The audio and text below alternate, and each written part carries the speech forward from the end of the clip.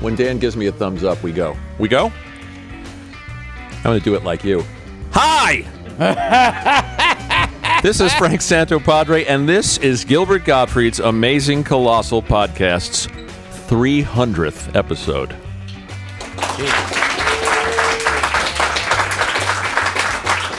Well, people said this show would never succeed, and one of those people is sitting right next to me. Yes.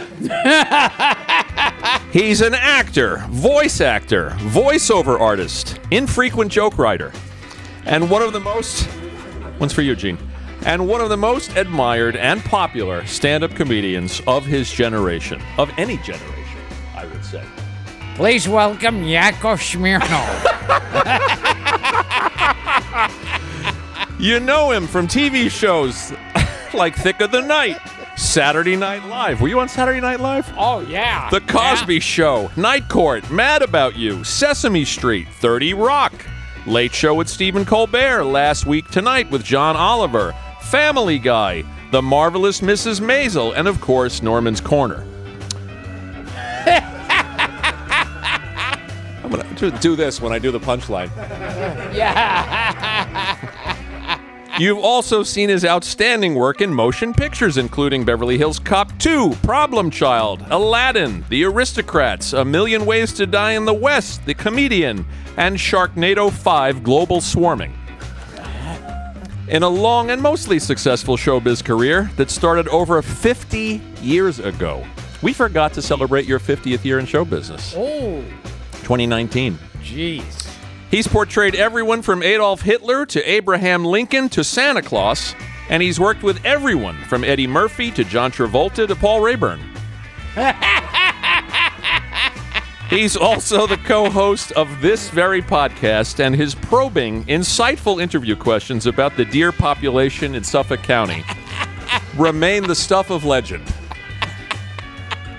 Please welcome podcast guest number 300, a genuine comedy icon, and a man who once said he could happily masturbate to the sight of 80-year-old Betty Davis in a short skirt. The one, the only, Gilbert Gottfried.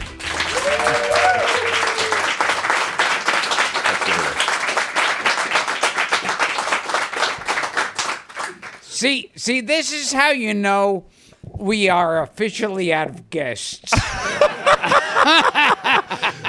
Gino's guest on 301. Yeah. I want to start by wishing you a happy anniversary. Oh, thank you. And Dara, who's sitting here. What did number 13, right, Dara? What did you get your wife for your anniversary? That just cheapens it. When I have to. Should we attempt to conduct an actual interview? No. What do you think? No. You want to stay in the format, or just we're going to take some questions? We've got callers too, so we're going to mix it up. These people were nice enough to come out and say Eric Fusco's here, Dave Milstein. These wonderful people came out to see you to celebrate your anniversary. You want to start at the beginning? Okay. What do you remember about your birth? I want to ask you something I've never asked you. I know that you and Arlene went to the comedy club when you were 15, and that was 1969. So it was 50 years ago. Yeah. I mean, in 2019. I went there with Arlene and Karen. And both your Both sisters. my sisters. And you don't remember the name of the club. No, that I should remember, but I don't. Going back a step, and I know you watched Rodney and Rickles, and you watched the Carson show religiously. Was there a turning point where you watched these people on television and said, it occurred to you on some level, I could do this? Not at any real point. No. It's like, I love when people have stories that say, and at that point, I knew. And I thought, real life isn't like one point. There wasn't an actual turning point, an actual moment. In time. Not a moment. I just would watch them. I'd start doing imitations of people I saw on TV and movies. Mm-hmm. Which leads me to the next question, and I think I've asked you this in the past. What do you remember from the first set? What do you or your early act? Because I know it was impression heavy. Yeah. It was basically around that time period of, there was still impressionists on TV. Now that's a thing, And it's a dying art. Yeah. like the whole idea. And, if your waiter was Cary Grant, it might go something. They do the full turn. Yeah, they do and the come turn, back in character. Adjust the collar, move their shoulders, muss up their hair. Yeah. And do a whole thing. And but so it was basically that. I remember I was doing Boris Karloff and Humphrey Bogart and Groucho Marx. And At 15. Yeah. Yeah. And so my act was dated even back then. How do you master a Humphrey Bogart impression or a Boris Karloff impression at 15? Yeah. Yeah, it's hard because your voice can't even drop that low. Right. Yeah.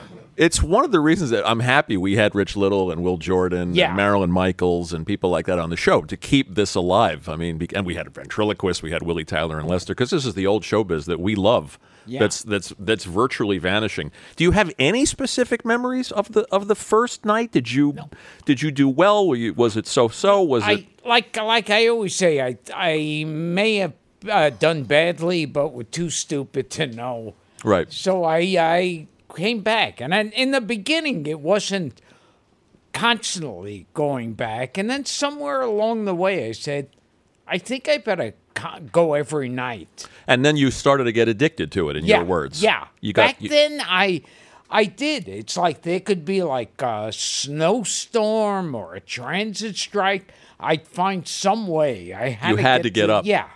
At what point did you start to become known as somebody who didn't mind if he cleared the room? They used to call you a comic's comic, which is a compliment, which means that other comedians, like Belzer and the other people who were around, Paul Reiser in those days, the people who were around would stick around, the comics would stick around to watch your act because it was... Yeah, it's like, well, the story I always tell is, like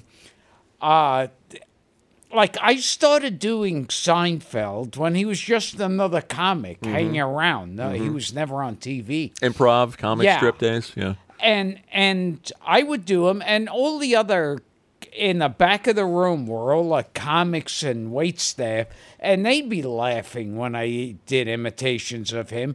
And Seinfeld would be angrily pacing the bar, going, that doesn't sound anything like me.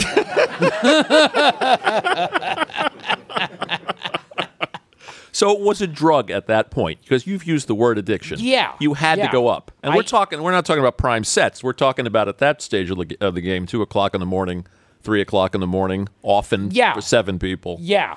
I just fewer people than are in this room right now. Yeah. I had to do it. Yeah. And and I remember they used to like sometimes put me up at 3 a.m. just to get rid of whatever people were there. What was the difference between you walking the crowd and Larry David walking the crowd? Well, he would actually get into fights with people. Okay.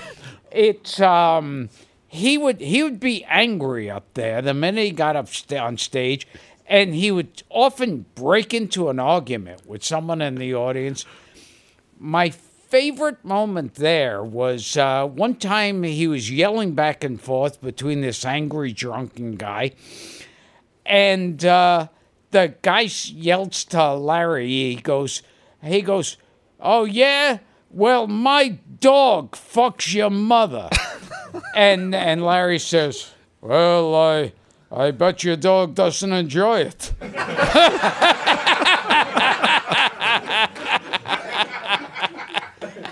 But you weren't directly confrontational with the audience. No. Yeah. And one time, Larry was on stage and this guy stood up because they were going to go outside. And the guy stood up, and it's like one of those guys where they never stop standing up. They just get higher. And finally, the staff broke in and I think got him another drink free thing on the house. And you said about Larry in those days that you thought he would end up one of 2 ways. Yeah, he would either be a billionaire or homeless. You were right. Yeah, you were right. What point did you decide, I mean, I'm doing this to please myself as opposed to doing it to please an audience? Well, that's when I was masturbating. I do that. I mean, to comics- please myself. Comics who get up every night will tell you there's not a big, as you're developing the voice and as you're developing the act, there's not a big difference between killing and bombing, because at some point it becomes about the art of doing it and the discipline of doing it. Was that part of the addiction? It was a weird thing, because you'd go on and it's what's always schizophrenic about and the irony of it is, you go into show business because there's half of you that says, I'm great and the entire world is going to be worshiping me, and then the other half that's, oh, please love me. And so it's like both of those. Was there, and I know I'm not going to ask you for a specific point in time or a specific date, was there a moment as you 16 and 17, you were obviously getting up, 19, 20, was there a moment that it occurred to you, I could even make a living doing this? And then you had to present that to your folks, which I assume you did at some point. I guess they knew early on I was going there. And your dad, and for the people who don't know, your dad owned a hardware store. Yeah, your dad was a working man. Yeah, he's someone who actually got his hands dirty. Right. And so when you came to them with this information, I think I want to be a performer. The funny thing is, it's like you don't understand who your parents are till you have kids. And then all of a sudden you go, ooh, okay. That's what they were doing all that time. And now that I have kids, I think, wow, I think going into show business is an insane idea. Having said that, Max was just on The Daily Show last week. Yes. Right. See, he's the one in the family who's getting work. Right. Yeah. What was their reaction? You have any memory of it? I think I remember one time saying I was going to go back again, and both of them were saying no. And they want you to find a vocation, something to fall back on? Yes. Yeah. And you rejected that. I understand that too, because it's like, if my kid said we're going in show business, I would think, well, yeah, but if that makes no sense. But if you went to a trash can on the street and took out some bottles and turned them in for a 5-cent refund, that does make sense. Well, they obviously didn't discourage you at any point. Yeah, I guess it was. I want to talk about the first time I saw you, which was I was still in high school. You had maybe just around the time that the original SNL was making the transition, and you were in the 1980 cast. Yeah, I saw you for the first time in the comic strip in 1979, and I remember parts of the act. Yeah, that are probably still in the act. Yes, exactly. Say, how many of you remember the Big Chef? You did the John Wayne Gacy bit about the bodies buried in the attic. Yes. I said when because he was the serial killer. Yeah, from Chicago. The clown. Right. and I remember in the act it used to be that when they were arresting him, they arrested him because they found 33 bodies buried in his basement, and he said, those were there when I bought the house. When I bought it, there was a fireplace, a bathtub, and 33 bodies in the basement. And I think the rest of the bit is, what am I supposed to do? Go find the guy? Yeah. You did the Ben Gazzara bit? Yes. Which you're probably still doing that bit. No, I surprisingly haven't done that. He's been dead, 10 years now, Ben Gazzara? Yeah. But so you do occasionally retire things. But I remember some guy was interviewing Ben Gazzara, and the guy was familiar with my act, the interviewer, and he said, do you know this comedian Gilbert Gottfried? And Ben Gazzara is smoking a cigar, and he goes, oh yeah, with the eyes, and And he tells him the bit that I do.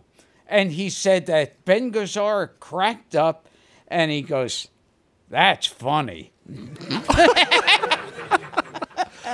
To an 18-year-old kid, I had never seen comedy like this. I mean, I knew I was a Saturday Night Live fan. I was a Monty Python fan. I knew what surrealism was. Obviously, I was a National Lampoon reader.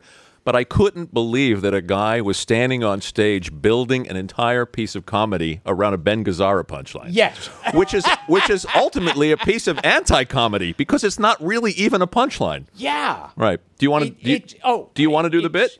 See, now we know what the punchline is, but we'll do it in reverse. The bit was I was walking in the country, and I saw there was a large object spinning through space, and when it landed, it was a flying saucer, and then the door opened up and a ramp appeared. And out of the ship emerged greenish-gray extraterrestrial creatures.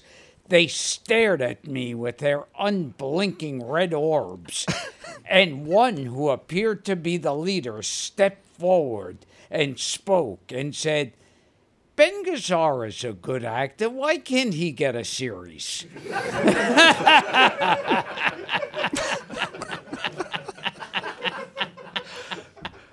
How could you retire that? How could you take that? How could you take that out of the?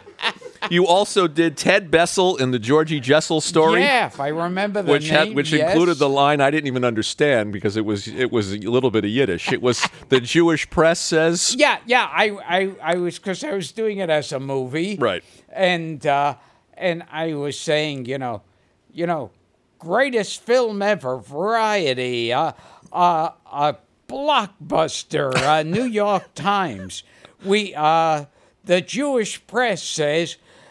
We like Bessel, but only a Bissell. That's the joke I didn't get. It's for the Jewish people in the room. We will return to Gilbert Gottfried's amazing Colossal podcast after this.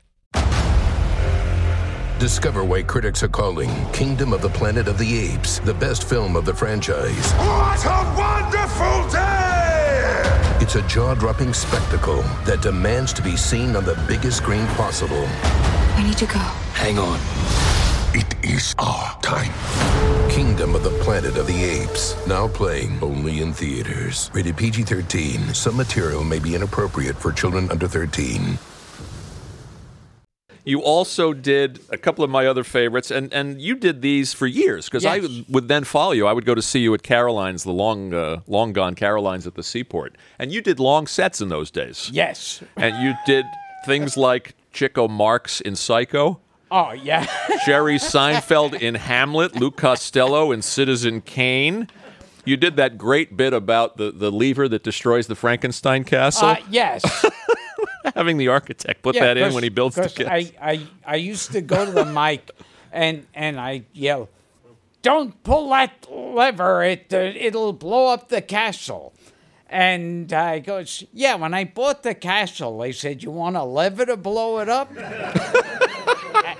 Because if I don't do it, then you're going to have to find somebody to install it, and it's going to cost a lot more.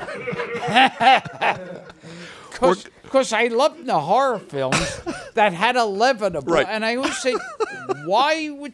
And then I'd go, also in the bit, I would go, now I have to be really careful that I don't throw my jacket on it when I walk in. You still doing any of those? Do you still do the lobster trick-or-treating for the plankton? Oh, with a I napkin? haven't done that for a while. Yeah. We had a conversation. I approached you at the bar at Caroline's at the Seaport, and we had a 20-minute conversation about Tor Johnson. And that's the first time we spoke. And then we wound up working together in 1992. Was this the... Caroline's Comedy Hour. Yes. Yeah. I was a writer on that show, and we brought you on to play Robert Redford in an indecent proposal parody. And I cherish that tape. It's great. Yeah. It's you attacking people with a pool cue and a tuxedo, and my parents were there, so they're in the shot. So I'm very sentimental about. Was it twice? Because then there was that one. Yeah. And then Was it another one I did with Rich Jenny? You did. It was the same bit. Oh, same, it was Let's yeah. Make a Deal. Yeah. Oh, you came okay. on. You came on as Robert Redford in a tux, Yeah, and yeah, then I you remember. offered him what was behind the curtain. If you could spend the night with his Yes. with his wife or with his girlfriend at the time.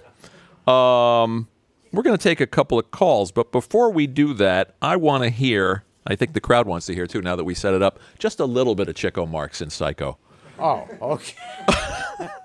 Well, I was doing everybody with a one word. I still do this. Still do the Lugosi bit about someone asking him the time. Yeah. Well, the first one was Humphrey Bogart in the post office. Stamps.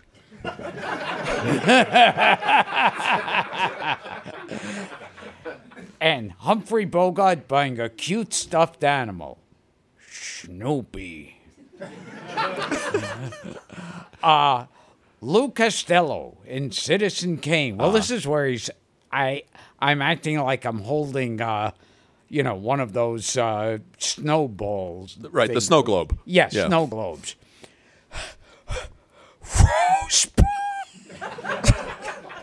And Chico Marx in Psycho. Oh, sure, we got plenty of rooms. That's my favorite.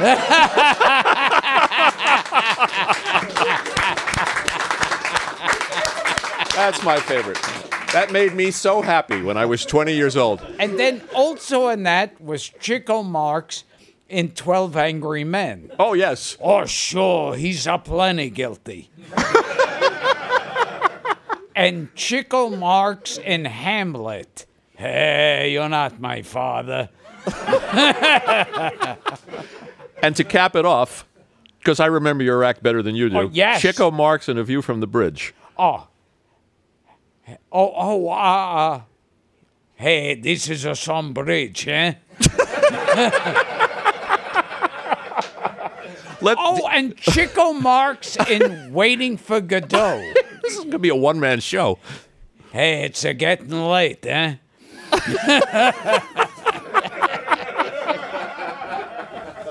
You want to take a couple of phone calls? Okay. And then we'll come back to this craziness. Dan, do we have anybody on the line? Yeah, we have Catherine in California. A question about Penn Jillette. A woman. Ah. So rare. Yeah. That women call this show or reach out to the show. Catherine, we're here. Welcome to the show. Can you hear us? Hello, long-time caller, first-time patron. Oh, well, thank you for supporting us on Patreon. That's very sweet. Say hi to Gilbert and wish him a happy anniversary.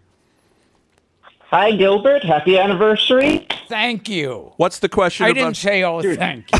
He did not say, oh, thank you. What's the question about Penn Jillette? Well, first I wanted to ask, do you remember me, Gilbert? I'm the stick that you called the guinea last year, I want to say. The what? The stick that he called a guinea when the last time I called. It certainly sounds like me. Wait, So you're a spick who I called a guinea? was this at your request, or did he just... I'm sorry if I accuse you of being Italian. That's... To me, that's the worst thing you could say to another human being. Very good. Oh, What's the seriously, question? though, Gilbert? I treasured it. She treasures being insulted. Okay, Gilbert. Do you remember, this was 14 years ago, back when Penn Jillette had a radio show? Yeah. You were on a few times, Gilbert, but one time you went on and Penn did not have his co-host on there, and you guys just riffed for like 40 minutes just talking about the greatest things, started doing like an old MacDonald song on Floyd the Barber, how he had a stroke. Sounds like him. Any memory of this? Yeah. Well, anything that has to do with stuff like that. Like What's the bit about Floyd the Barber having a stroke? Oh, okay. Because I do, first I do Bob Dylan talking to Floyd the Barber. And it's like, hello, Floyd. Hello, Bob. Who are you, Floyd? I'm fine. Bob. Would you give me a haircut, please? Right away, Bob. And then I do, and see, this is a sight gag where I go, Bob Dylan talking to Floyd the Barber in the season after he had a stroke. Oh, great. And I go, hello, Floyd. And then I just do like my hand by my side and my mouth opening and closing. Because Floyd, Yeah, he did. yeah, he had a stroke. Howard McNear was the name of that actor. And yeah. you could see in a lot of the Andy Griffith shows where he's like sitting in the barber chair. Yeah, he didn't stand up after that. Yeah, and he'd have one hand holding a newspaper, like he's sitting in his own barber chair, like I guess it's a slow time in the day or something. We do a lot of stroke humor on this podcast. I've noticed. Catherine, thanks so much for your question and for calling in and for supporting the show. Thank you. Oh, We appreciate it. We'll take one more quick one, Dan, before I go back to the cards. All right, here is Jeff on meeting your comedy icons. Jeff on meeting your comedy icons. I'm like Ed McMahon repeating everything. Jeff, you're on the show. Say hi to Gilbert. Hey, Gilbert, how's it going? Hi. Hey, you guys, I'm a super fan of the show, and you guys are doing a real service, and you're just a national treasure. So thank you both so much for How what sweet. you do, first of all. It's true. So, thank you. Very sweet. What is your question, Jeff? So Gilbert, I know you got started in comedy at a young age, so I assume you met your comedy, heroes and comedy icons at a young age. So who was the first, comedy superstar that you met, and what was that encounter like? What were you thinking and feeling when you met your comedy hero? First comedy superstar Yeah. that you encountered. I mean, most of them were dead when I was, yeah, it's like, but let's see. Well, you met Hackett. You met a lot of yeah, these guys. I did, You met yeah. Jerry Lewis, became a fan of yours, obviously. Yeah, Hackett I met. And, Henny Youngman you met many times. And Hackett You're cracking yourself up. tells a story. Sorry to stump the band. Yeah, well. Hang on, he's got a Hackett story. Okay. Hackett tells a story about, because it was well known. Is this a Gino Salamone story? Fuck him.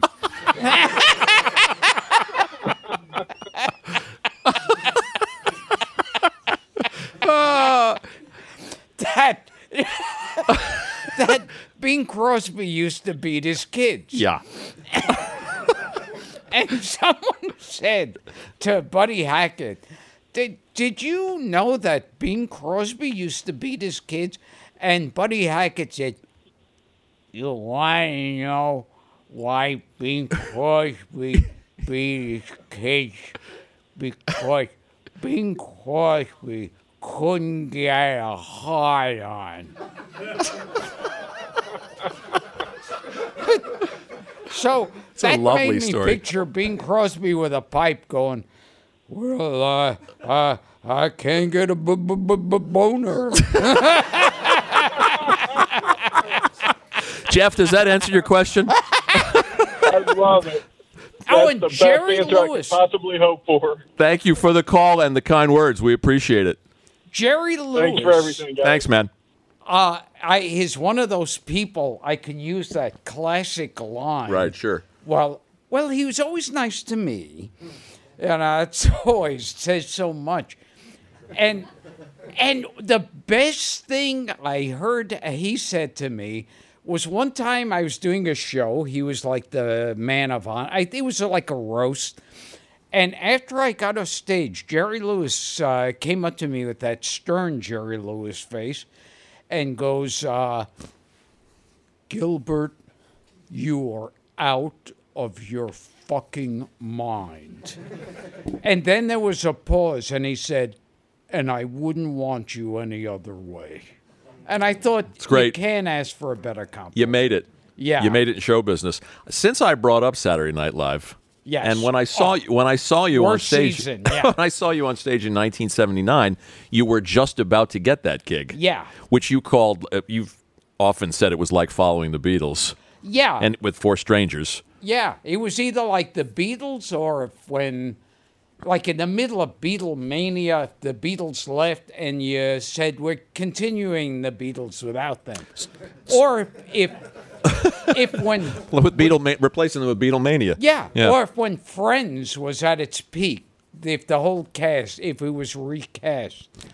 You were young. You were 25? Yeah. Did you have any idea what was happening to you? That now you've been in stand-up 10 years, and suddenly you're working at 30 Rock on the most high-profile comedy show on television. You know what shows how dumb I was and how unrealistic and out of it I was? Like, I heard people talking about how they'd go up, they were nervous, they were, having a fit, like auditioning for Saturday Night Live, and they hated everybody in the room as their competition. And I remember I wasn't at all nervous, and I didn't care that there were a billion other people there. When they announced I got it to me, I was like, oh, well, all right. So, and that's how unrealistic, totally... Yeah, like someone with a normal brain in their head would have been nervous. Well, you were young. I mean, it's something that an older person might have more appreciation for, or more self-awareness.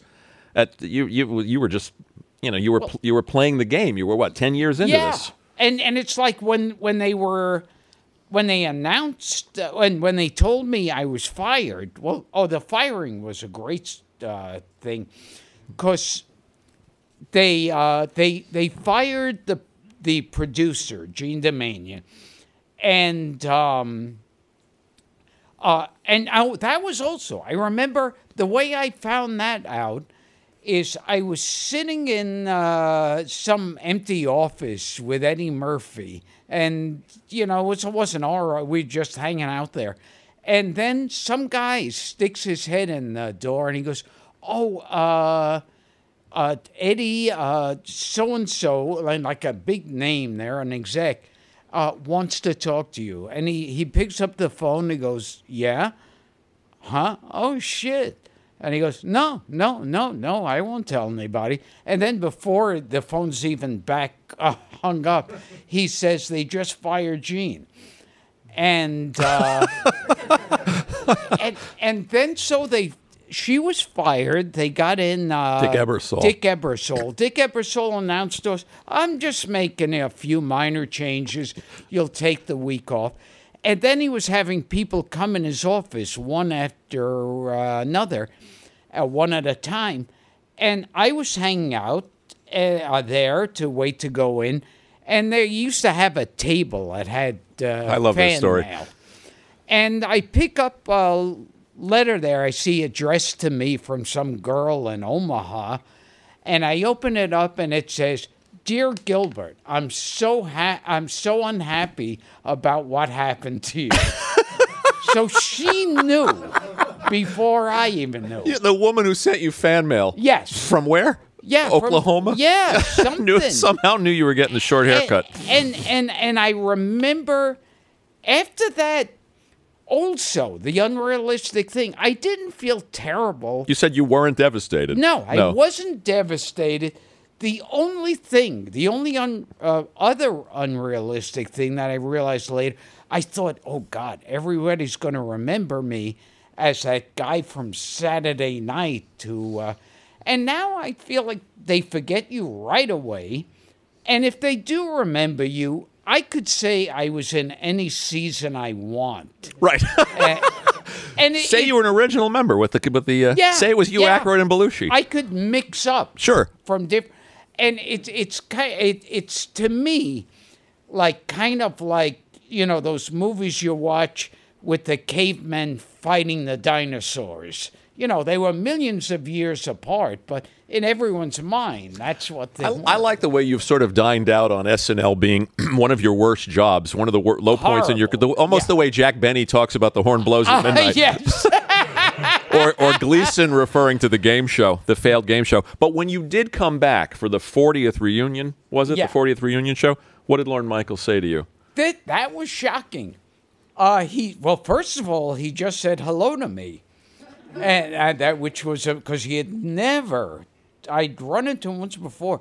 I'd never spoken to him, and he said, "Oh, good to see you here," and I thought I said, "Well, yeah, I'm amazed. I was invited back after my season," and he said, "Well, you're another brick in this wall." It's nice. Yeah. And I want to thank you for booking on the podcast all the people that you hung out with that night on the show. I thought Eddie, Penny Marshall, and Jim Carrey were three of our best shows. Do we have to break for something? It's 6 o'clock. Oh, you need to take a pill. I could do that without. Any pill? Yeah, just anything at all.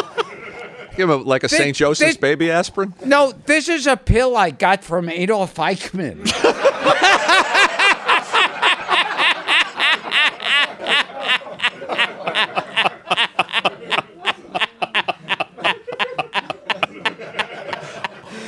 All our podcast guests stop to take a pill about halfway through the show. By the way, I've had a hard time finding SNL on your IMDb page. I know you don't control that, but it was interesting. Yeah. I was very happy. It made me think that somehow there was a conspiracy where you hit it. I never see reruns of it, which makes me ecstatic. The first thing I found on there was Toast of Manhattan with Paul Reiser. Yes, I couldn't find. And I sung it to him, and he didn't remember it. I remember I was doing one character that was described as a middle-aged man, and this was like between the producer and makeup artist. This was middle-aged, if Dorian Gray On the Reiser show or SNL? On Toast of Manhattan. Toast of Manhattan. Toast of Manhattan, by the way, to bring people up to speed, was a failed pilot that Barry Levinson created. You gave him shit when we had him on the show. With you, it was you, Carol Leifer, Paul Reiser. Didn't go anywhere. It was a sort of an Ed Sullivan show, a backstage look at a popular Saturday night variety show. Kind of like the Muppet Show, but people. Got it. Instead of puppets. Right. And And you were playing an old man in old man makeup. Well, and I was doing that character I did on stage, which you didn't mention. Which one? When I used to break into, I used to call him Murray Abramowitz. During my act, I put on a big pair of glasses. Now I don't have to. I forgot about Murray.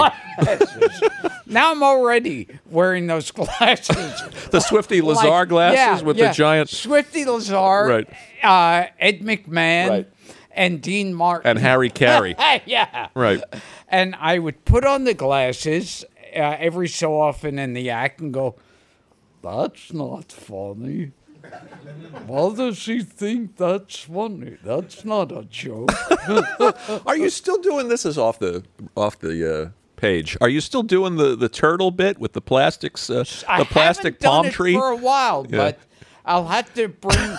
I was in bring it all Canada. Back. Yeah, I was in Canada, and the guy remembered every bit that I did, and he wanted to hear that, so I did it just like, I don't know, a year or two ago in Canada. Yeah, the angry turtle with the plastic palm tree. I always love that.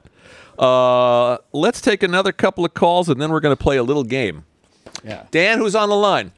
All right, we have Morty in Seattle. It's Morty in Seattle. Bob Denver question. Okay.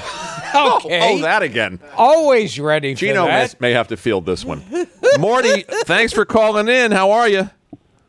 I'm doing good. Thank you, Frank. Congratulations, Gilbert, on your 300th anniversary episode. If I may interject, one time I was doing an event with Grandpa Munster and Eddie Munster. For those of you that don't, Eddie, it was the afternoon, and he was already drunk.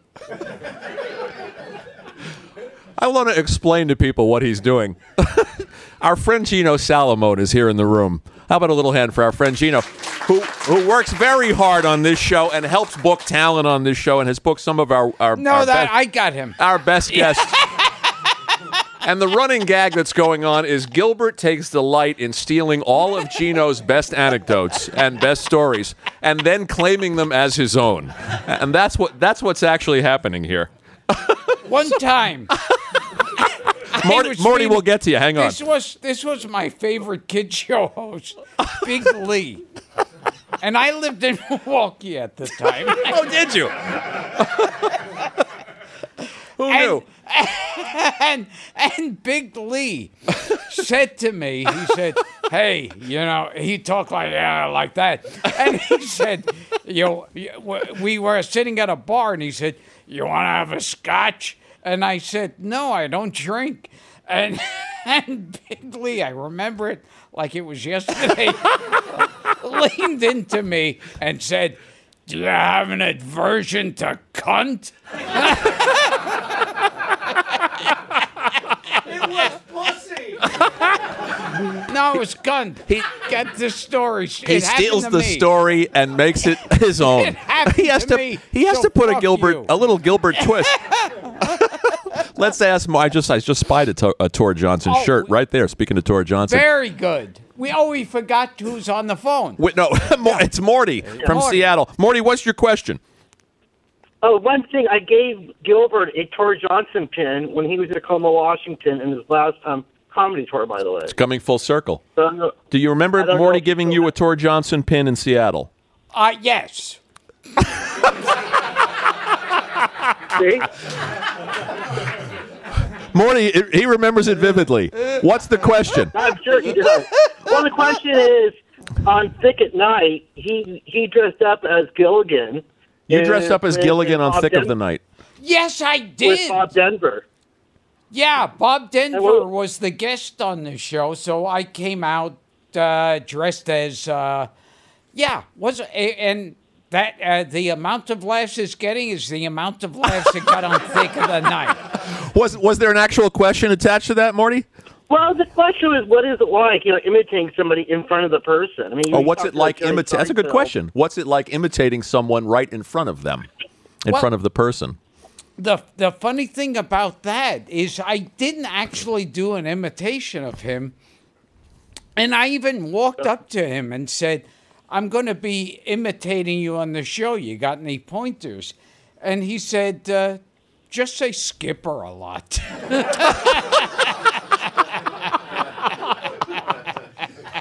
He offer you a joint, Bob Denver? I wish. He liked his cannabis. We didn't ask Marianne this, but I heard Marianne was procuring marijuana. Why on earth would she answer that truthfully? Yeah. Yes, I was breaking the law. we did have Dawn Wells on the show. Thanks so much, Morty, for the question. All right. Thank you for having me. And thanks for supporting the show, too. We appreciate it. We're going to play a silly little game. This is a variation. We'll do more calls, and then we'll have questions from you guys. We had Doug Benson on the podcast. You guys know who Doug Benson is? He's got a very popular podcast, and he likes to play a lot of games, and they do that Leonard Maltin game. So as not to disappoint Doug, I came up with a game, and this was we're calling it Questionable Character, and we did it with Gilbert and Doug, but I thought I would do it with Gilbert because it's fun. Did you, Gilbert, play a character with this name? Let's see how much you remember about your acting career. Yes. And we did with Doug, we did just features, but I'm going to jump around. Yeah. And we're going to test your memory. And these are super fans. They may know. Yeah. Did you or did you not play a character? This is an easy one. Did you play a character called Pigman? Pigman? Pigman. Now, that one I don't remember. Okay. It was in a movie called Abnormal Attraction. Oh, okay. With Malcolm McDowell. Listen to this cast. Malcolm McDowell, Bruce Davison, good actor, and Ron Jeremy. Yeah. How could you forget so that? know it's good. How this movie was never released is beyond me. Escaped. Yeah. It wasn't released. Did you play a character named Mr. Elbow? Dara's shaking her head no. I don't remember that. It was a college humor short. This was me cheating. Yeah. I'm not playing fair here. Called Practice Kissing Hand Fail. No memory No, of that. none. Okay, I'm rating your IMDb page. Yes. Did you play a character called Howie Hunsacker? That one sounds familiar.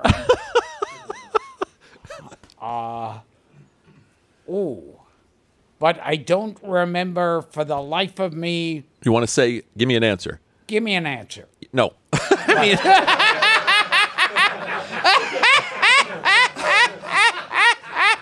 I walked into that. I mean, did you or did you not play this character? Yes or no? I'll say yes. Howie Hunsacker is a character from your favorite movie, The Swimmer, played by Bill Fiore. Yes. Bill Fiore was the guy in the old Right Guard commercials who opens the medicine With chest Chuck and says, McCann. "Hi, guy." See, and he would. We always say people who would have been ideal guests. Yeah, that would have been for a this. killer 9-minute interview. With Bill Fiore. You know who else is in the Swimmer, and he's like the guy working the this public pool, and I think, and I wonder if he's done anything else. I think they had John Garfield Jr. Really? Yeah. I didn't even see him in the credits when I was researching this. Yeah. Joan Rivers is in it. Yeah, Joan Rivers is in Yeah. it, and Who's seen The Swimmer here? Gilbert recommended it when he was on TCM with Robert Yeah. Osborne. Yeah, an interesting film. yeah, An it's- interesting film, when worth- they still worth seeing. Could make those really strange. Yeah, it was a vanity project that I think Lancaster bankrolled himself. Yeah. Because he wanted to do it. And there's another movie. I think it might be it might be like I Was a Teenage Frankenstein or whatever. It was about some girl Frankenstein monster, Frankenstein's daughter, that I think has a son or daughter of Buster Keaton. I got to look that up. Yeah. Wow. Did you play a character called Rick the Platypus? Dara's saying yes, you did. That sounds like I did, yeah. Dara's your lifeline. Yeah. In the audience, you did in a cart. Did you know the show? Dara? It was called My Gym Partner's a Monkey. Yeah. I remember the title Or maybe it vaguely. was Gino that played it. Yeah. I recorded it in Milwaukee. And the cast was Grandpa Butch Patrick. Butch Patrick, and surprisingly, a kiddie show host, Big Lee. He's got the story wrong, right, Gino? He's got the Big Lee story wrong. Only a couple more of these. Did you play a character named Mr. Harry Carp with a K? I don't know. I'm glad he has such a working knowledge of his own career. Yes, in the classic Rodney Dangerfield movie, Meet Wally Sparks. Wow. That was your character. I didn't even know that character had a name. That's not a good sign. And it was in the opening of the movie, so there are credits coming up as I'm on screen. and I'm on screen with Julia Sweeney. And we're like some couple. It's supposed to be that he's like one of these like Jerry Springer type. Oh, you were a Gonzo talk show host, like a tabloid. He was. Oh, he was. Yeah. And I've never seen Meet Wally Sparks. I apologize. yeah, I did too. Rodney Dangerfield. Yes, I don't have a question about Back by Midnight. Yes, that one I never saw. I don't know anyone who saw Wally Sparks. Did you play a character named Jack Pollexfen? And I'll spell it Pollexfen. I also don't remember. You did not. No.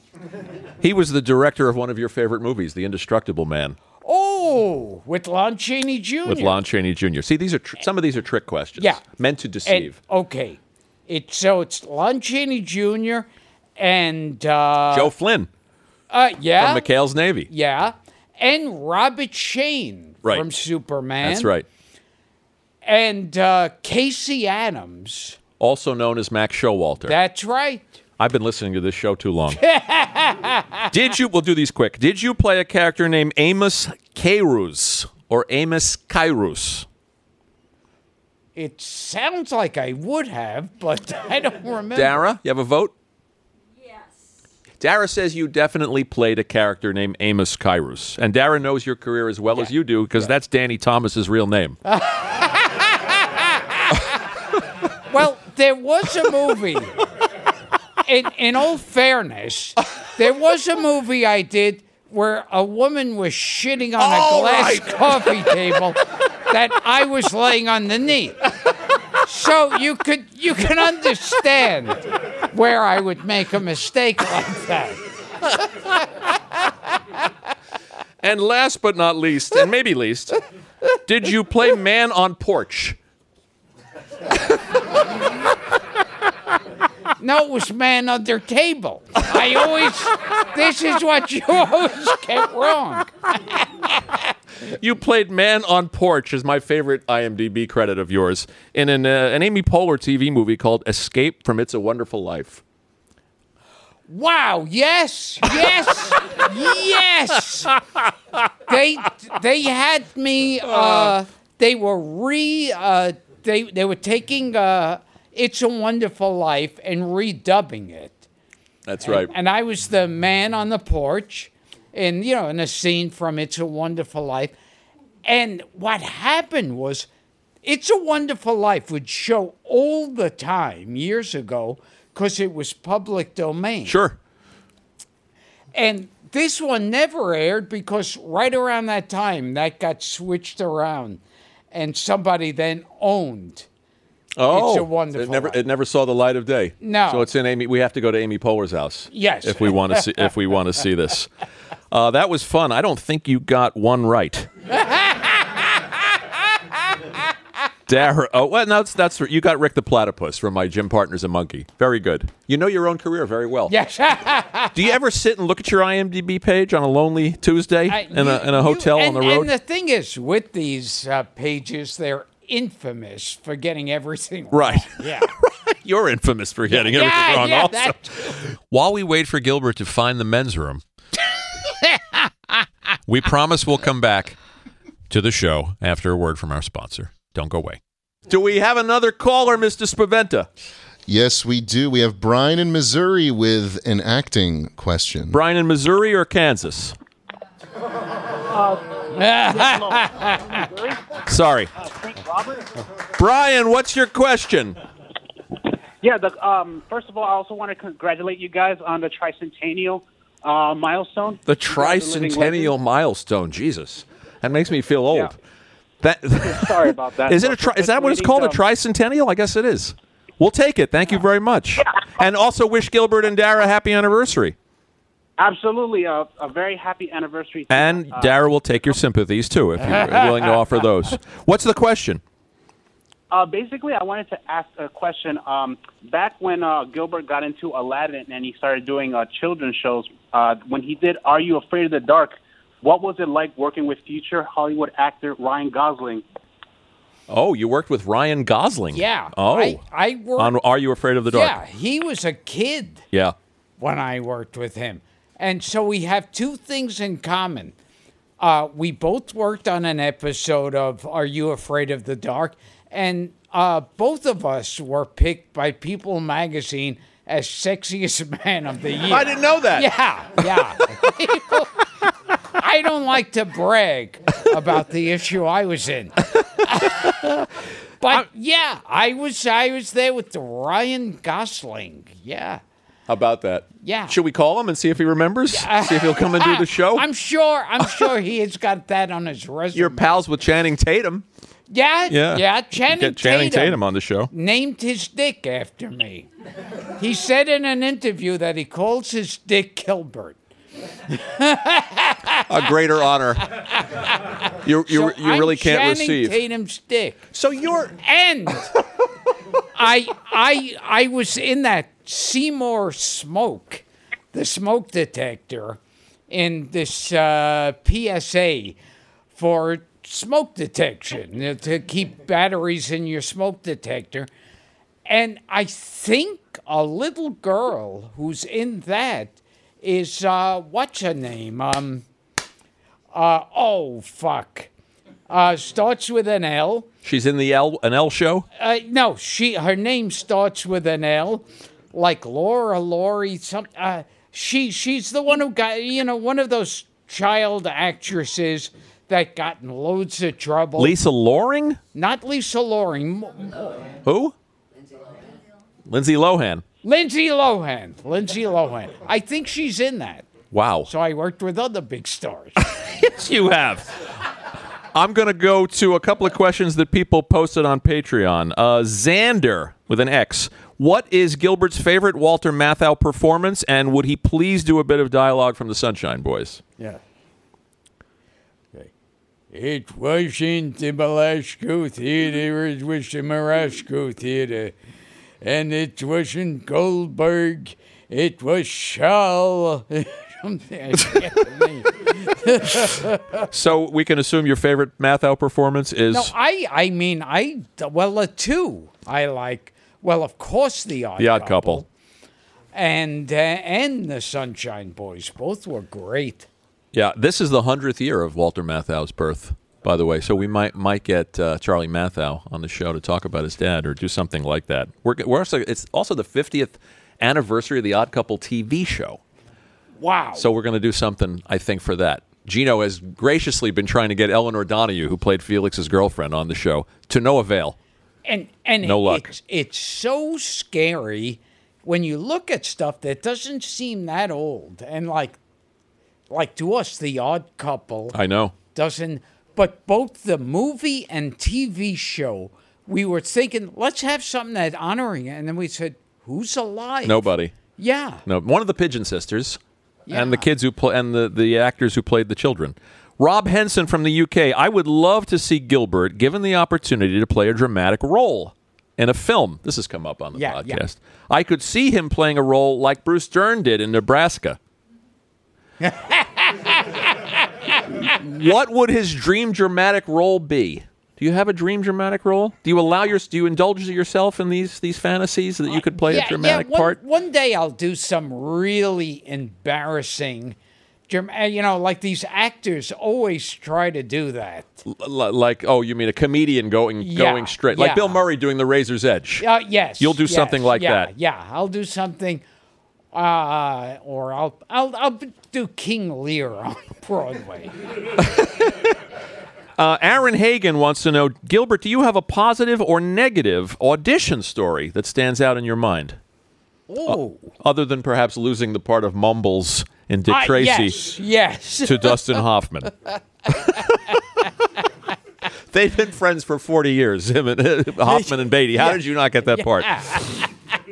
And like I always say, the only way my name and Dustin Hoffman's name could be in the same sentence is I've seen Gilbert Gottfried's acting, and he's no Dustin Hoffman. Last one from here. Mikey Frank, or Mikey Frankie with an E on the end. Why does Gilbert not have an action figure in some shape or form?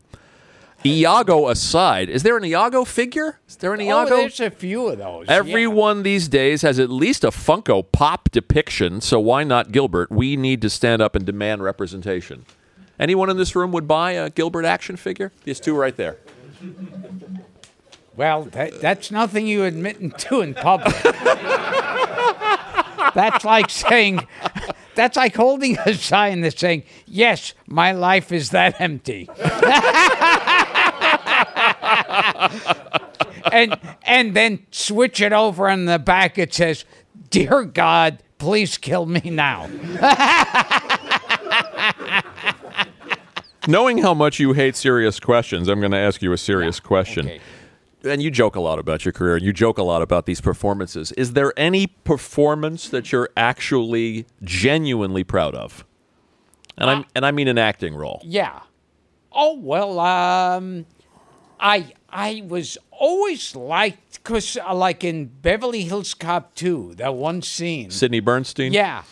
I always liked that because we ignored the script and we did it different each time. We did a million takes and we did it each time. We're cracking up, and sometimes that could be horrible if the people are having fun and the fun doesn't translate. Sure. And that, I remember seeing it in a theater, and it was like explosive laughter. And also there, too, while we always talk about, movie theaters have gone the way of vaudeville. So the idea of a comedy where, an explosive laugh or scream, that's all gone. Comedies don't stay in theaters very long. I think the last comedy I saw with an audience was Bridesmaids.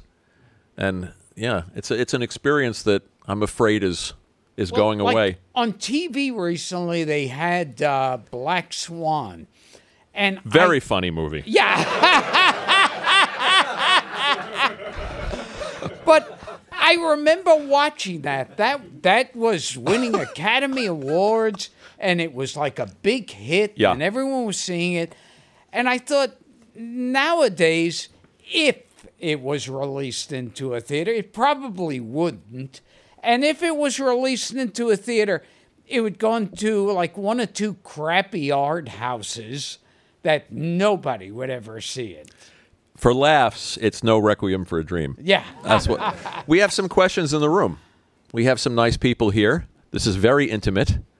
And I know some people brought questions. And then we'll go back to the phones. And we got to get, what's her name on the phone? Ellen.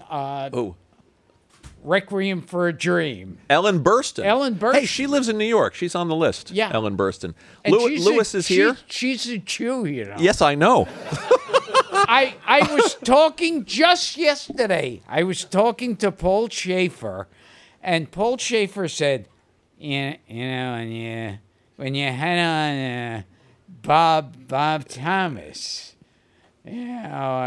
he said, well, Gilbert just wants to talk about who's Jewish and who's not Jewish. Who's Bob Thomas? Was it, what's his name? Who's Bob Thomas? Who's Thomas? Dave Thomas. Dave Thomas. Yeah, Dave Thomas. We had Jay and Bob. Dave Thomas just wanted to talk about who's Jewish and who's not Jewish. Yeah. The Paul Schaefer impression is sounding a little like Floyd the Barber. Yeah. It's sounding like a cross between Floyd the Barber and Norm Macdonald. Yes. Lewis Johnson is here with a microphone for any of you guys in the room that have questions. I once bought a poster from Last of the Secret Agents. He's doing Gino stories again. All right, somebody stop him with a question. Okay. Lewis, do we have? I know we have one from Dave Seidel in the corner. Dave, he'll hand you the mic. Dave was one of our engineers in the old days at Earwolf. All right, Gilbert, I got a fuck, marry, kill for you. It's a clean show, Dave. Fuck, marry, kill. Okay. Larry Fine. Larry Fine. Ted Healy. Joe Besser. And Joe Besser. Well, you'd have to kill Ted Healy. Someone did. Ted Healy was killed, which proves my point. Because he was mean to the Three Stooges, and you don't do that.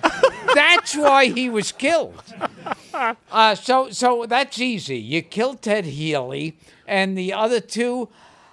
Well, I guess I'd have to fuck Larry Fine. Because of that frizzy hair.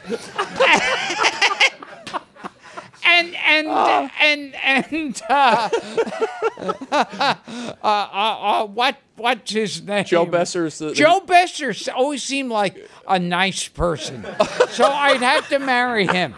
But unfortunately, unlike my wife, I couldn't slap him because he had it in his contract that he wouldn't get smacked. A good spousal abuse joke is always wins over the room. Is that a satisfactory answer, Dave? You happy with that? So you'd marry Stinky? Joe Besser. Do you know when I used to watch the Abbott and Costello show, when he'd show up as Stinky, it used to scare me. In the little Lord Fauntleroy outfit? Yeah. That would scare me when he came out. I'd get very uncomfortable. Doing 500 of these with you, I've learned all your weird fears and phobias. Any other questions in the room? Come on, we know you got them. This gentleman right here. Is it Josh? Josh. I'm just wondering, how much editing do you guys do, and can you ever put out some of that content for us so we can? The what? Editing. How much editing how much editing goes into the show? And can you do minis of that so we can get some of that stuff? As Frank has told me on many occasions that 90% of the editing he does is trying to salvage my career. Much of it? Yeah. That's a pact Darren and I made long ago. Yes. When we started this. I'll be coming out with things that have killed smaller men. This is a perfect invitation. This is a perfect setup to show you how little Gilbert actually knows about how the show is produced.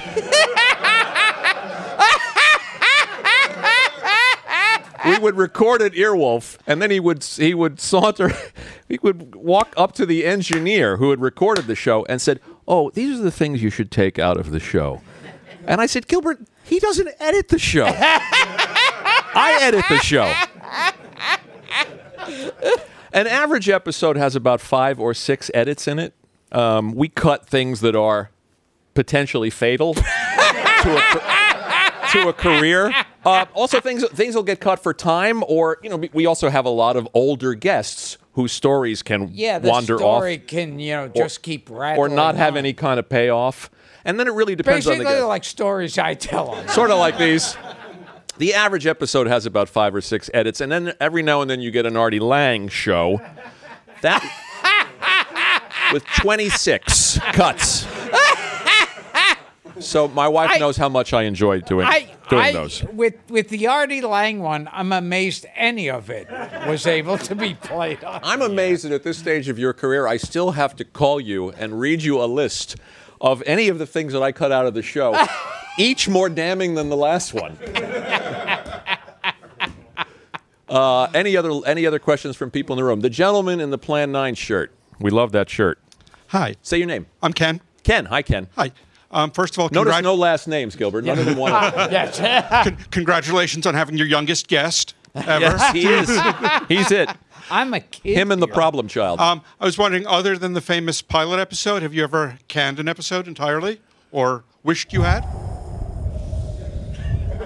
Yeah. You want to answer that one? The pilot episode. I love how you call it a pilot episode. Yeah. The pilot episode where you played Rob Petrie. The first one was Professor Irwin Corey. He was 109 years old at the time, God bless him, and nothing worked. We weren't very good either in defense of the professor. We didn't know what we were doing. We were recording it in his house. The other ones that we dropped, and the thing is, Professor Irwin Corey used to be mixed up funny. And now he was just the mixed funny up. part was gone, but the mixed up part was stronger than ever. there are 3 other episodes that never. Why am I answering this gentleman? There are 3 other episodes that we didn't run for various reasons. And if you get me, I don't drink, but we don't share it. Well, we can't because they're alive. They're alive. One of them was a person in bad health, and the other 2 were one we were asked not to run. Yes. And the other 2 we decided not to run out of spite. Yeah. So yes is the answer to that question. Yeah. You want to do a couple of quick, like 1 or 2 more quick calls? Sure. How we doing on time, Danny? We still got 10 minutes? 20. 20 good minutes. And this man would like to know where he can get a Gilbert blow-up sex doll. Gino, I know you had a question. Louis, thank you very much. Gino Salamone, ladies and gentlemen. Thank you. Friend of the show. Master I would Booker. like to know why you are so cruel to people who are so nice to you. Dara, myself.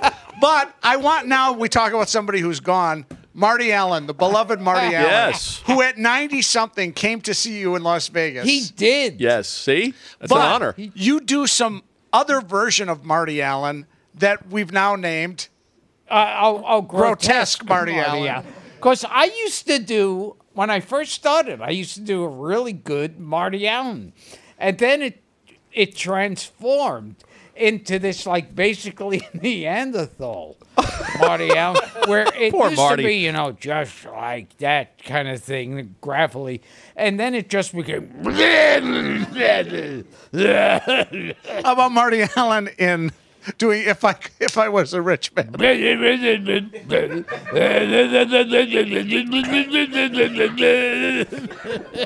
Marty Allen told us the filthiest jokes off mic when we had him on the show. They were all brilliant. Right. We wouldn't tell one on the air. And then, do you remember the night we were sitting with him after his show, and you said Yes. the Paul Lynde story? I asked about Paul Lynde, and he says, "Oh yeah, Paul Lynde was a cunt." And then he even leans into me and gives me a wink, like you and me, we understand this.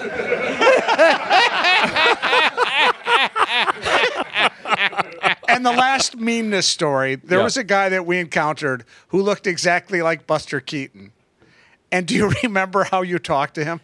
Yeah, I used to. He looked like an old washed-up Buster Keaton. like you remember Thank a you, young, Louis. handsome, hopeful Buster Keaton. He was really was old and weak, and he looked like Buster Keaton at his absolute worst. And I was following him around going, yeah, fuck Charlie Chaplin. He was an untalented piece of shit. The Marx Brothers, don't even fucking mention them to me. And Laurel and Hardy were two fags. He's a cruel man. Cruel but just. Any other questions in the room? We'll go back to the phones. Here he goes.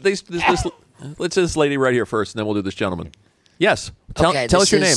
My name's Laura. No last names, Laura. They'll hold it against you. Crawford. Laura Crawford. I'm proud to be a Gilbert fan. You're so nice. This also kind of involves Gino. Uh-oh. I'm liking the new Patreon, liking the new Sirius setup, but want to know, does your previous producers have control over the Sandra Bullock and Diane? Wow. Sound bites. I haven't heard them in quite some time. Well, we'll be bringing them back. I hope so. At some point. We're still in transition. You like the Sandra Bullock?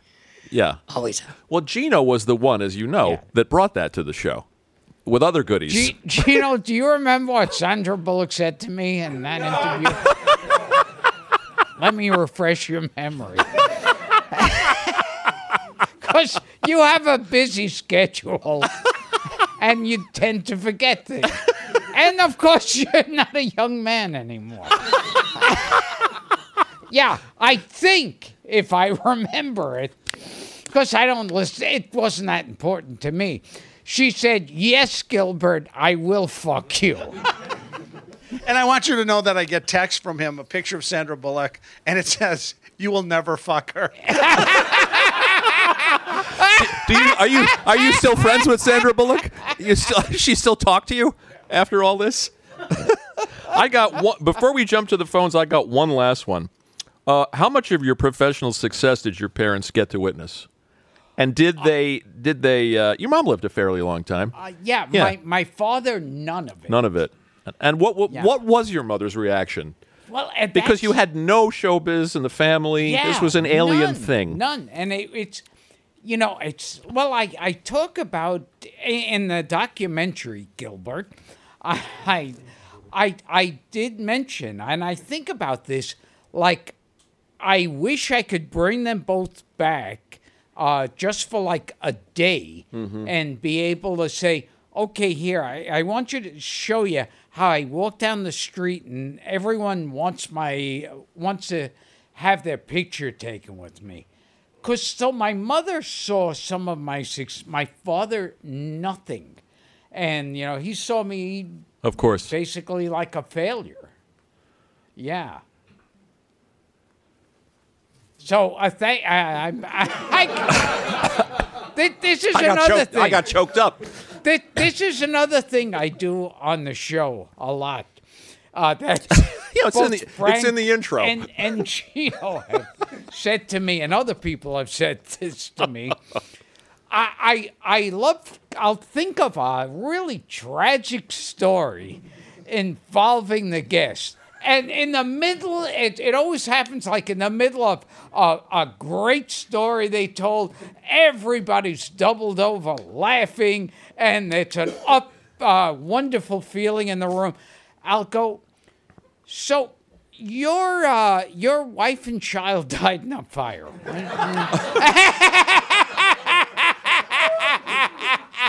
Since you bring it up, it takes the air out of the... What I was referring to, if the non-hardcore listeners were confused, the reference to the deer population in Suffolk County, we had the famous rock promoter Ron Delsner on the show, who's a great storyteller and a weird character, and he was telling wonderful Beatles stories that only he knows. From the early days of the Beatles coming and playing Central Park, and the show was rolling, and it was one Beatles. You can go back and hear this episode. Although your interlude was cut out of that show, to answer your question. And the Beatles stories were great. And it was about him and his sister sneaking into the Beatles hotel rooms, and they took cigarettes, and they pretended the Beatles had smoked the cigarettes, and they sold them, and they smeared food on the plates, and they sold them out of the trunk of his car. Ringo ate this. And he's got all these wonderful stories. And the show... It hits that moment in the show that you're always waiting for, where everything clicks. About 25 minutes in, it's rolling, everybody's comfortable, and then Gilbert says, "You're an animal rights guy. What about the deer population out in East Hampton? You've been trying to save the deer." He turns on a dime and launches into a spirited defense of the deer population in the Hamptons that stopped the show in its tracks for 20 minutes. And I know it's coming out of the show, so it's 20 minutes of me. Oh. Well, yes, there is Lyme disease. Dan, should we do... That's one of his... A listener asked, does Gilbert have a special talent? I think that is your special talent. We're going to take one more call, Dan, and we'll turn over the room to the next... We have two, and they've been holding most of the show. Can we take two? Yeah, we'll squeeze them in. Quick. Thank you. All right, here's Ernest from Staten Island with a question about the Ramones. Oh, that's for you, Gil. Oh, yeah. Hi, Ernest. Hello, guys. All night. What's the question? Well, one of my favorite things that Gilbert ever did was when he was on USA Up All Night with the Ramones, where he was Gilbert, the fifth Ramone. And I just want to know if Gilbert has any memories or stories about hanging around with them or working with them. Anything about the Ramones? Well, one time I was having an overdose. And Joey carried me. Really? Was this in Milwaukee? Yeah. And I think Big Lee, who was a former Kid Show. So you don't have a Ramones story? You're dying of an overdose? What are you, a cunt? Some people argue that he said, "What are you, a pussy?" But I know I was there. You sure that wasn't Johnny Ramone? I heard he was a handful. I think it's safe to say, Ernest, that he does not have a Ramones story. But they were Jewish. Yes. Yes. Yes. We're going to squeeze in another call. Thanks, Ernest. And thanks for supporting the show. Ben Gurion. My pleasure. Thank you. Jewish. Thank you. Really? Who's the last caller, Dan? Last call on the line is Lauren from Florida with a music question. Ooh, a music question. Laura from Florida. Hi. Hi, Laura. How are you? Good. How are you? Two women in one show, Gil. Yeah. Yeah. You know me from Facebook. Is this Laura Pinto? Yes, it is. I know you, Laura. Yes, and I'm so happy that I got through. Hi, Gilbert and Dara. Happy anniversary. Say this. Look at that. Nice. Classy. Gilbert's thinking of the most rude thing he can come up with. Laura, thanks for calling in. Thanks for supporting the show. What's your question? Well, my question is kind of off the wall a little bit, like me. Why should today be any different? Yes, exactly. But Gilbert, what would you consider to be, out of all the songs out there, which of course is millions of them, what would you consider to be your personal theme song? That's a great question. What would be like Jack Benny had a theme song and Gleason had a theme song, and what would your theme song be? Boy, that's, I've been to paradise, but I've never been to me. I can see that.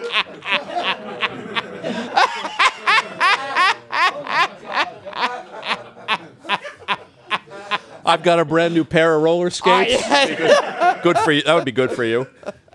I'm going to need to pick a piece of music to close this show out. Yes. So that's a very good question. We'll have to find one. What about your song from Aladdin? Oh, A Whole New World? No, the one you sing. Oh! Oh, that's it. I've had it. I hate to be dramatic, but it's time for me to fly the coop. That's it. That was one of them. And the other one was Forget About That Guy. Forget about the way you fell into his eyes. Yeah. So that's the closest thing you have to a theme song. Yeah. Yes. Okay. Yeah.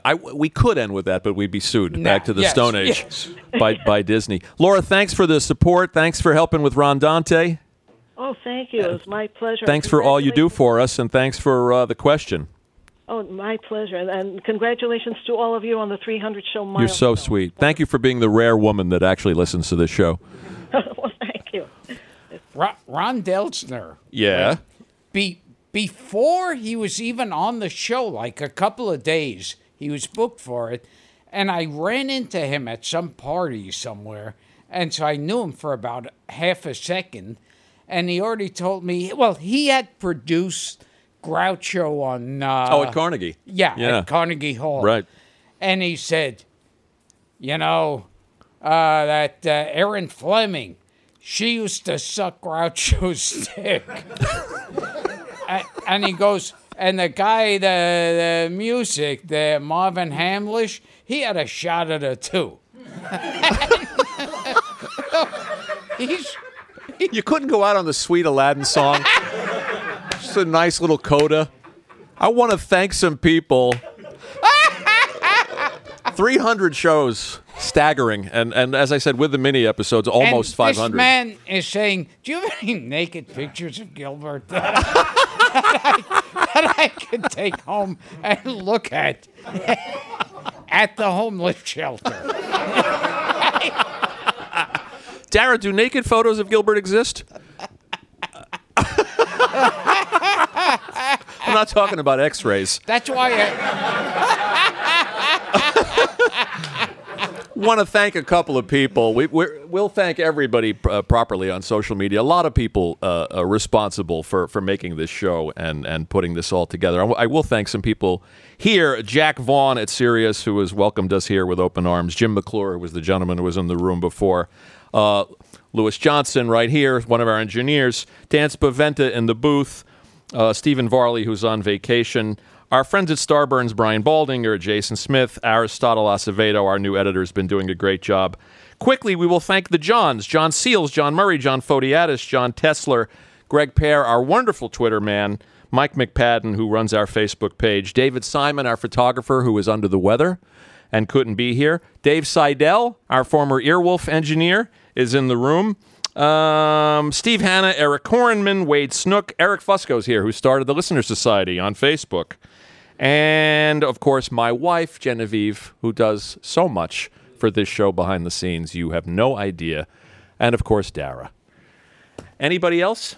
Anyone you want to thank? And I know the answer to that question. No. No. But I do remember when, I think it was Mayor Koch. Yes. They started the John Hour. Do you remember when this was going on? I don't remember the John Hour. To get rid of prostitution, they had the John Hour where they would read the names of the Johns on the radio. I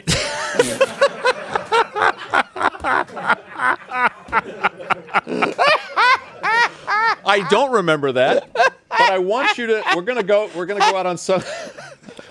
I thought you wanted to thank Ed Koch for a minute. We'll go out on something sweet. A childhood memory for me. Back to the first time I saw you in that lonely room at the comic strip, and I think you came on at like 12:30 at night or something. Yeah. To an impressionable 18-year-old boy, who ever knew that we would be doing a show together? 40 years later, a little bit, if you will, for the fans. Gavin MacLeod and Tony Curtis share a donut. Yeah, this is Gavin MacLeod. Tony Curtis talking to Gavin MacLeod. Hello, Tony. Hello, Gavin. How are you? I'm fine. Would you like some coffee? Okay. Would you like a donut also? All right. I will have a donut too. Well, so you will have 2 donuts? No. I meant you are eating a donut and I shall eat the same. So you will eat the same donut that I am eating? No. I meant although we are both eating 2 entirely different donuts, the very fact that they are both donuts puts them in the same food group. So are you saying like apples and oranges are both in the fruit family? No, because the orange is in fact a citrus fruit. Later that same day, what then of the coconut?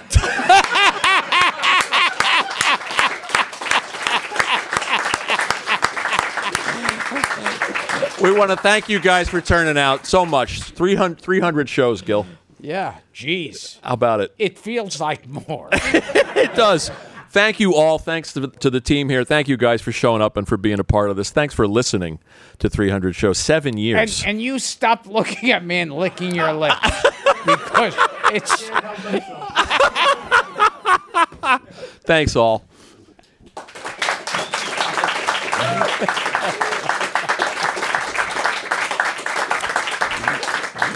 That was fun. Say goodnight, Gilly. Good night, Gilly. Hi, this is Gilbert Gottfried, and this has been Gilbert Gottfried's amazing Colossal podcast with my co-host Frank Santopadre, and we've been talking to the super brilliant and just wonderful person. Just a person that Christ is a distant second. The wonderful Gilbert Gottfried. Thank you.